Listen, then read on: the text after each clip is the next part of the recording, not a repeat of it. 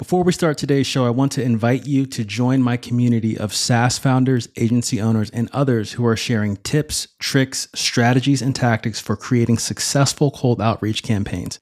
It's a free group on Facebook called Cold Outreach Mastery, and you can get there by heading over to morgandwilliams.com/community. And if Facebook isn't your thing, but you still want valuable cold outreach advice, head on over to morgandwilliams.com/newsletter and put in your best email to get first in line for valuable resources that I share on how you can fill your calendar with sales meetings and your pipeline with opportunities. Now, let's start today's show. What if you knew exactly how to use cold email, LinkedIn, the phone, and other sales channels to get new meetings and customers for your B2B product or service? Morgan Williams is an enterprise sales rep that's obsessed with cold outreach. If you're sick and tired of fluff, theory, and general advice on how to sell to cold prospects from people who haven't sold anything in the past 20 years, and instead want detailed, tactical, step-by-step instruction, this is the podcast for you. Each week, he'll interview salespeople, consultants, and entrepreneurs about actual outbound sales campaigns they've run with real numbers and results. Each conversation will be a deep dive into deconstructing a specific campaign's results, as well as the strategy behind it. You'll get the opportunity to peek behind the curtain and see what's actually working now in cold outreach. Welcome to Outbound Metrics. Nick Cholas is the founder of Farmers Keeper. Farmers Keeper enrolls farmers in managed pricing programs led by their commodity broker clients, or known as MPPs. Similar to mutual funds, they allow farmers to contract different quantities of grain to be priced by a professional while they focus on what they do best, farming. Nick, are you ready to dive in? Hi, Morgan. How's it going? Good. How does Farmers Keeper get results for its clients?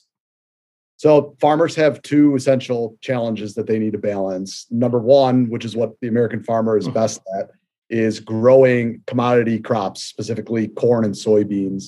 But then number two, they have to sell those crops on international markets and get good prices for them. And that's really hard to do when you're in the middle of a 4,000 acre field without any cell service or anything to follow, what China's doing, purchasing our goods or the strength of the US dollar or anything like that. We help them essentially with pricing programs that professional clearing firms and brokers price for the farmer, just like a mutual fund or a 401k. While the farmer is busy out in the field growing a crop. Awesome. So you're a matchmaker of sorts. You're matching them, the seller, up with the buyer, the highest price, essentially. That's correct. In a lot of instances, yeah. Awesome. What would you say makes you different versus other similar companies that are out there? We try to purposely take a diversified approach because we're an agnostic player in the market. We're not really forecasting or predicting any market movements that are out there. We're using through our partners their different algorithms and pricing strategies for us to basically diversify how someone spends and prices their grains. You could think about that in terms of, let's say, like blended mutual fund that might have some high growth tech stocks on one hand, and then it also might have some real estate funds incorporated into it so that it's got a mix of aggressive and conservative strategies bound together to get good long-term pricing over the long run. Gotcha. So what types of farmers do you work with? Like who's your ideal types of customers? So Farmers Keeper contracts grain from just under about 1,000 farmers, specifically from North Dakota all the way down to Mississippi, but especially in the Midwest, or what we call the I states. And we're talking about commodity grade commercial corn, which is used not for you to open up a can of corn on Thanksgiving, but it's used for 60% use of animal feed so that you can eat a cow, chicken, or pig for dinner. And then also the rest of the 40% is for ethanol, which basically waters down your gas tank so that we're not as reliant on foreign sources of oil. And then soybeans. And soybeans are used as a consumer product from the oil that's resulted of crushing them that is in so many of the processed foods that we eat. And then also that flake that's left over, or the soybean meal, is also a high protein feed byproduct that is used especially for pigs to eat so that you can have pork. So we're talking about commercial grade corn and soybean farmers. Not forget about your organic tomato that you pick up at the grocery store, or organic watermelons or oranges or apples or anything like that. Got it. Moving into, I first, spoiler for people listening, Nick and I know each other from several years back. We worked together.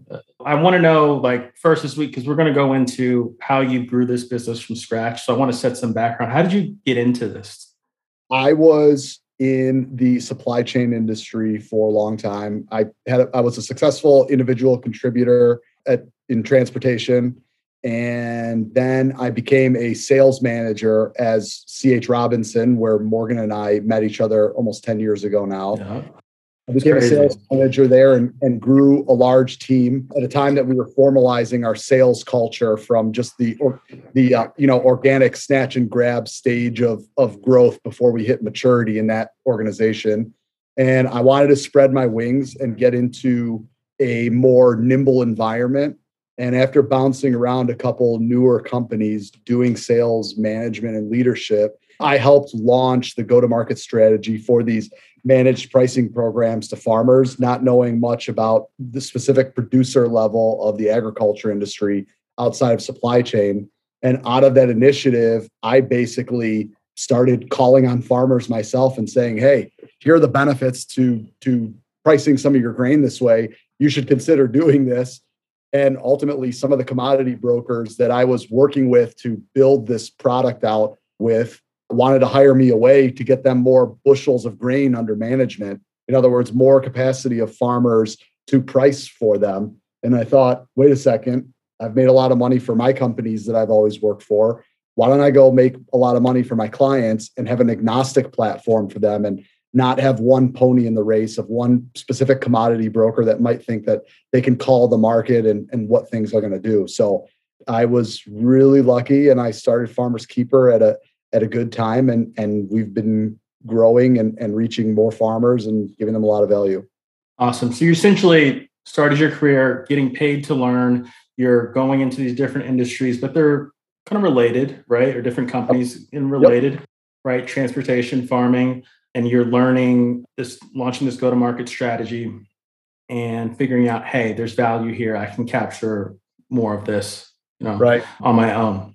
Sure. You start the business. And can you talk about, just as you're starting it, what are you thinking about for like your big levers of growth? How are you going to grow this business? Well, so we need to put it in historical context now. I guess it is historical context at this point, but it was when I figured out that this concept of this strategy of procuring grain this way was going to work through new technologies that were available, basically marrying futures contracts with physical cash grain delivery.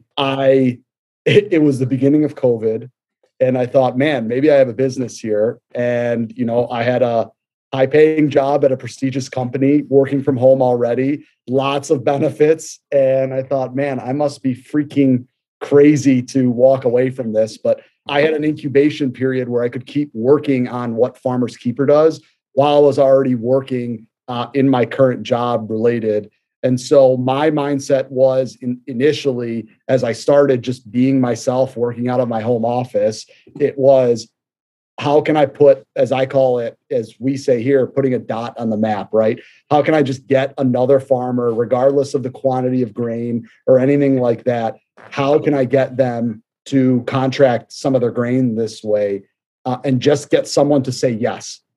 Just get someone to say yes and keep proving that out. And so we weren't very selective or choosy in the beginning. And we're still in the beginning in a lot of regards. You're contacting them via phone, or are you meeting them in person? How are you getting in touch with these farmers? We do a mix of it. So initially, most of our contact, over 95%, is done over the phone at first. And we do a simple reach out and say, hey, this is who we are. And we help farmers get better prices for their grain. And then we go right into the discovery process, learning what different pieces of key information that we know we need in order to understand about everybody's farming operation. Because we work with a very broad base of clients within our industry in terms of size and sophistication levels. And then we do a lot of in-person meetings as well, number one, to really break through and land deals that we otherwise wouldn't be able to without that face-to-face contact, especially in rural America, especially in the agriculture and farming industry. That's a really big deal. Relationships. Absolutely. Yeah. And we're talking about generational relationships in many instances where, for instance, the person who bought a farmer's grain yesterday also bought grain from their father and their grandfather generations ago within a small community. So fitting into that, relationship building is a big piece of the puzzle that is even more involved than perhaps executive level relationships in a lot of cases, just in terms of familiarity with someone and what goes on in their business, because each farmer is a CEO in and of themselves of a $1 million business, even in a small operation. Right. So you're reaching out to these people by phone, you're getting FaceTime with them. How many people are you reaching out to? Like, how do you track it? A day, a week that you're like outflowing to? So for me, that changes based on the maturity level of the sales rep making the calls. I would say on average, each one of our sales reps is reaching out to probably 80 to 100 farmers a day. I like to see those numbers when I'm looking at outbound calls, regardless of what the industry is. I like to see after a while, just in terms of the maturity of the rep, is you're going to see that ramp up from 10 or 20 calls a day up to the 100 level mark as they get familiar with using a CRM or anything like that. But then, especially with what we do, I like to see that call number drop down to something like 40, maybe 50 calls a day, because what it means is that person is having more in-depth, sophisticated conversations with fewer people that are more targeted, rather than, not being able to get someone on the hook, for instance. Got you. Because since this is relationship driven, those are very profitable for you, those relationships with the right people. You want them to have those quality conversations. What is the farmer? I mean, you're essentially helping them get better prices for what they produce. What do they risk by choosing you or going with somebody new who they don't know? Like, what's the deal, or what's in it for them? In that case, we are the person that they might not know or be familiar with, right? So that's why we have to build that relationship, because buyer and seller relationships in ag are very deeply entrenched right now. But there are certain inefficiencies within that process that if farmers had the ability to, for instance, facilitate delivery of their grain to a number of different buyers versus locking in a direct contract with one buyer, right? We offer them that diversity of where they're going to deliver their grain, which has a lot of different factors that we won't necessarily go into today. But we have to basically understand them first and then lay out, the reasoning behind all that. Gotcha. So you're matching them up with a buyer. Like, I'm trying to figure out, it's pretty much all on you, right? Like, you either find the buyer or you don't. Is there any like downfall for them with any like similar business? Is there any downfall to them? Is that the clearing firm or commodity brokerage that is pricing their grain will get them a lower value price than what they otherwise could have. The farmer himself is going to choose where that grain delivery takes place ultimately. It's not necessarily matching them up with a buyer. It's pricing the quantity of grain that they have on international commodity markets that are traded pretty much 24/7, 5 days a week, 24/5, I should say. It's about putting them into a fund that is going to price the futures component of that grain contract competitively. And then the farmer will have the freedom to select delivery wherever they want. So in some cases, you may have a broker or a clearing firm that prices a lot of grain at a time of the year when they thought prices were going to be really good, and they sell a lot of grain for farmers, and then prices continue to rise and the farmer loses out on the rest of that upside. Gotcha. So the opportunity cost of selling. Absolutely. Gotcha. We have sales reps who are making anywhere from like 40 to 50 to 80 to 100 calls a day, depending on the quality of conversations. Right. Where they go from there into a discovery call? Is that what they're setting up? Typically what happens is quick intro on our part, and then we go right into discovery with the farmer, understanding what our key metrics are that we have for them. And then we're basically getting the code to understand which part of our service offering or how to apply it to help them with what is often described as the hardest part of their job, which is actually pricing the grain. Got it. Doing those outreach via phone, you are setting up discovery calls. What, like, as the owner, what metrics are you looking at every day from your sales force?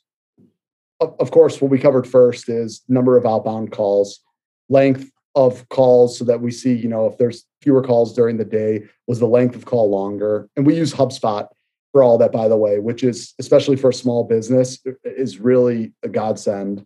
I've used some of the bigger, more expensive CRMs out there in the corporate world, and the amount of flexibility that that gives is just incredible. We're looking at the end of the month, as we total things up at the end of a week or anything, we're looking at number of new customers contracted with, number of repeat transactions with current customers, right? Are they coming back and selling more grain through what we're doing? We also look at how many visits in person were done throughout the month. And so we really try to keep it broad and general results based. And then finally, we look at it as, and this is a direct for us one-to-one in our revenue model. We look at how many bushels the sales rep contracted that month.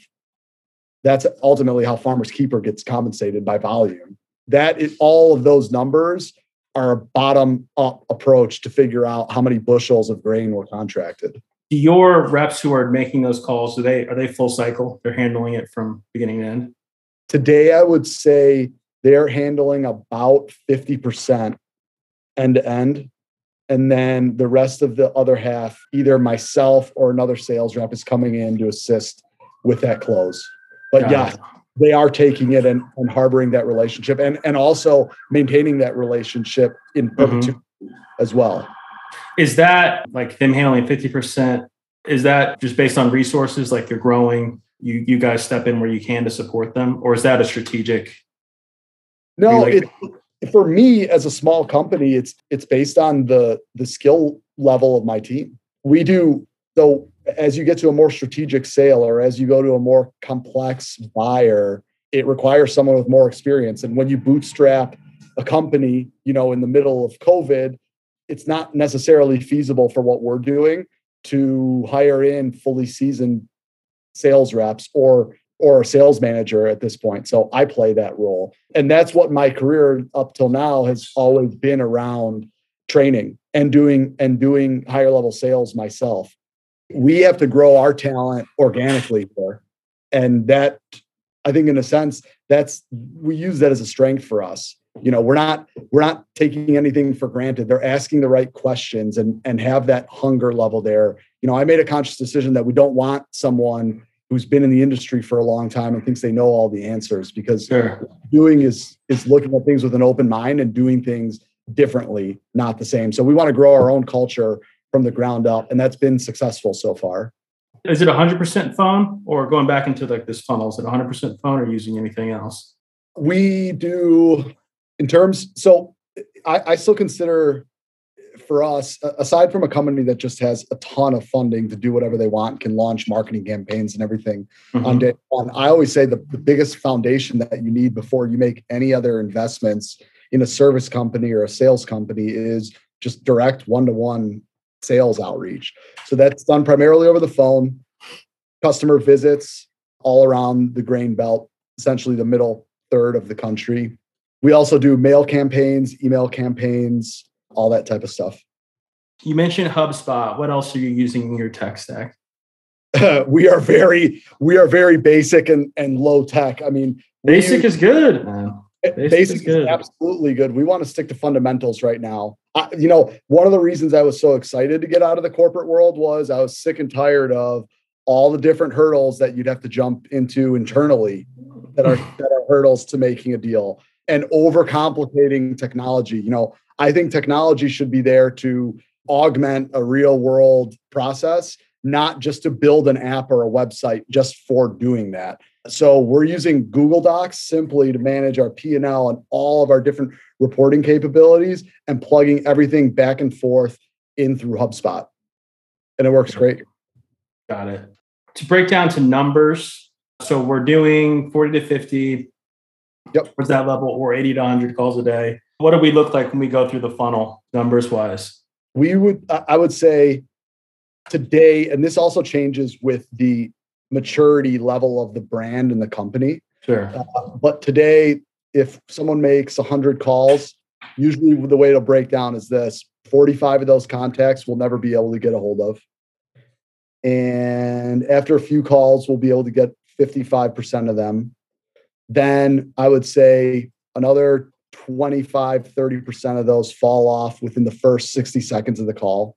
Then once you boil it down to that 20, 25% that goes through a full discovery conversation, which is typically on that first call, or at least the first call where a conversation is had. Follow up typically in a normal sales cycle, not in a strategic deal, is about 2 weeks. And so usually what it looks like is discovery, then a quick pitch of what the product is and everything. And then just very predictably, and I think every process has some degree of this, but very predictably, our customer is going to ask for an email and our website to check us out online and see what everything looks like, and then ask for a call back the following week. Usually there's one more follow-up call to go over all the bases, and then they're going to come to a decision point. And right now we're converting somewhere around 5% of our leads year over year or so. Can you share what like the lifetime value of a customer is? Well, so we don't know what the lifetime value of a customer is for us because we haven't been through a lifetime with it. This upcoming year, 2022, is going to be, as Farmers Keeper, it's going to be our third crop year that we've worked with people. I will share this. This year, our retention rate year over year of customers was 94%. So we only churned 6% of our customers from last year, and that's over several hundred farmers. What that means, though, in perpetuity is a lot like the election cycle for politicians. You know, after year one of that farmer using the service, we see the highest turnover rate. But then after that, in perpetuity, that business, we become part of their normal cadence for how they're selling their grain and ultimately putting money into their pocket. The other thing that we see is too, our total market share within that farmer. So that continues to grow year over year. So for instance, if a farmer produces 100,000 bushels of corn per year, we might start out with 5 or 10% of their market share. And we see that grow up to 30 to 50% within year 1 or 2. Got it. So it's very lucrative. Lifetime value of a customer is very lucrative. Sure. But it's also, yeah. That's what makes a 5%, close rate worth it. Where do farmers hang out on the internet? That very interesting question. That's really good to communicate to any audience. Farmers are hanging out on Facebook, Snapchat, starting to hang out more on TikTok and Twitter. So I would say probably number 1, Facebook, number 2, Twitter, number 3, Snapchat. And then there are also just public forums online where farmers talk about everything from agronomic practices to foreign policy. I find that fascinating, especially when we get one of the top pieces of feedback I get on this show is I like when you talk to people from diverse industries, right? Which I didn't think would be, I just thought everybody wants to talk about B2B SaaS, but I guess I'm biased, but it's true. Like you learn some of the best stuff by looking at different industries and then even applying it to your own. And so I find that fascinating because I wouldn't have guessed. I have no idea, but kind of interesting. Do you ever do anything on your own with prospects, relationship building on those platforms, anything like that with them? Like not a full blown program, but like anything you've experimented with? For us, that's one of our biggest initiatives for 2022. Now that we're organically growing and we are cash flow positive and we're profitable, which is great. We're blessed to be in that state and where the economy is in a weird balance today. But that's, as I look at what excess we have in the business, that's a major area of our investment dollars for 2022 is specifically launching campaigns from a professional standpoint, using third-party consultants to do that. A lot of other successful companies in the ag space are doing things like Facebook ads and Twitter ads and things like that. We're going to start getting a lot more into that as we can. And, because that's not really where my primary area of expertise is. And we have to decide for ourselves, where we're going to spend our time and learn things ourselves versus farm it out, right? Buy versus build. And this is one place where I want it really done right, to buy. What's been the most surprising thing that you've learned just about the sales process with farmers, going through that, outbounding to them, like just selling in that space? I would say what I really found out was when you look at a group of people, whether it's SaaS buyers or strategic buyers or farmers, right? Or, people who buy hot dogs off a cart on Fifth Avenue in New York, no matter who that customer is, they all fall into a certain bucket, and there's a lot of similarities about them. But as we continue taking apart the industry and understanding more, we're seeing that there's more difference in between that group than they are similar. So what we've really started to look at is, how do we use our tools like HubSpot to keep in and pull in that data to understand each individual farmer in a lot of different metrics for how they look like. Because my suppositions, I guess, before jumping into it, were not really like that. We assumed that farmers were a lot more the same in their buying habits or their selling habits. Nick Cholas, farmerskeeper.org. Thanks for joining. Thanks, Morgan. Take care. You too. If you enjoyed this episode, make sure you subscribe and share it with a friend. Thanks for listening.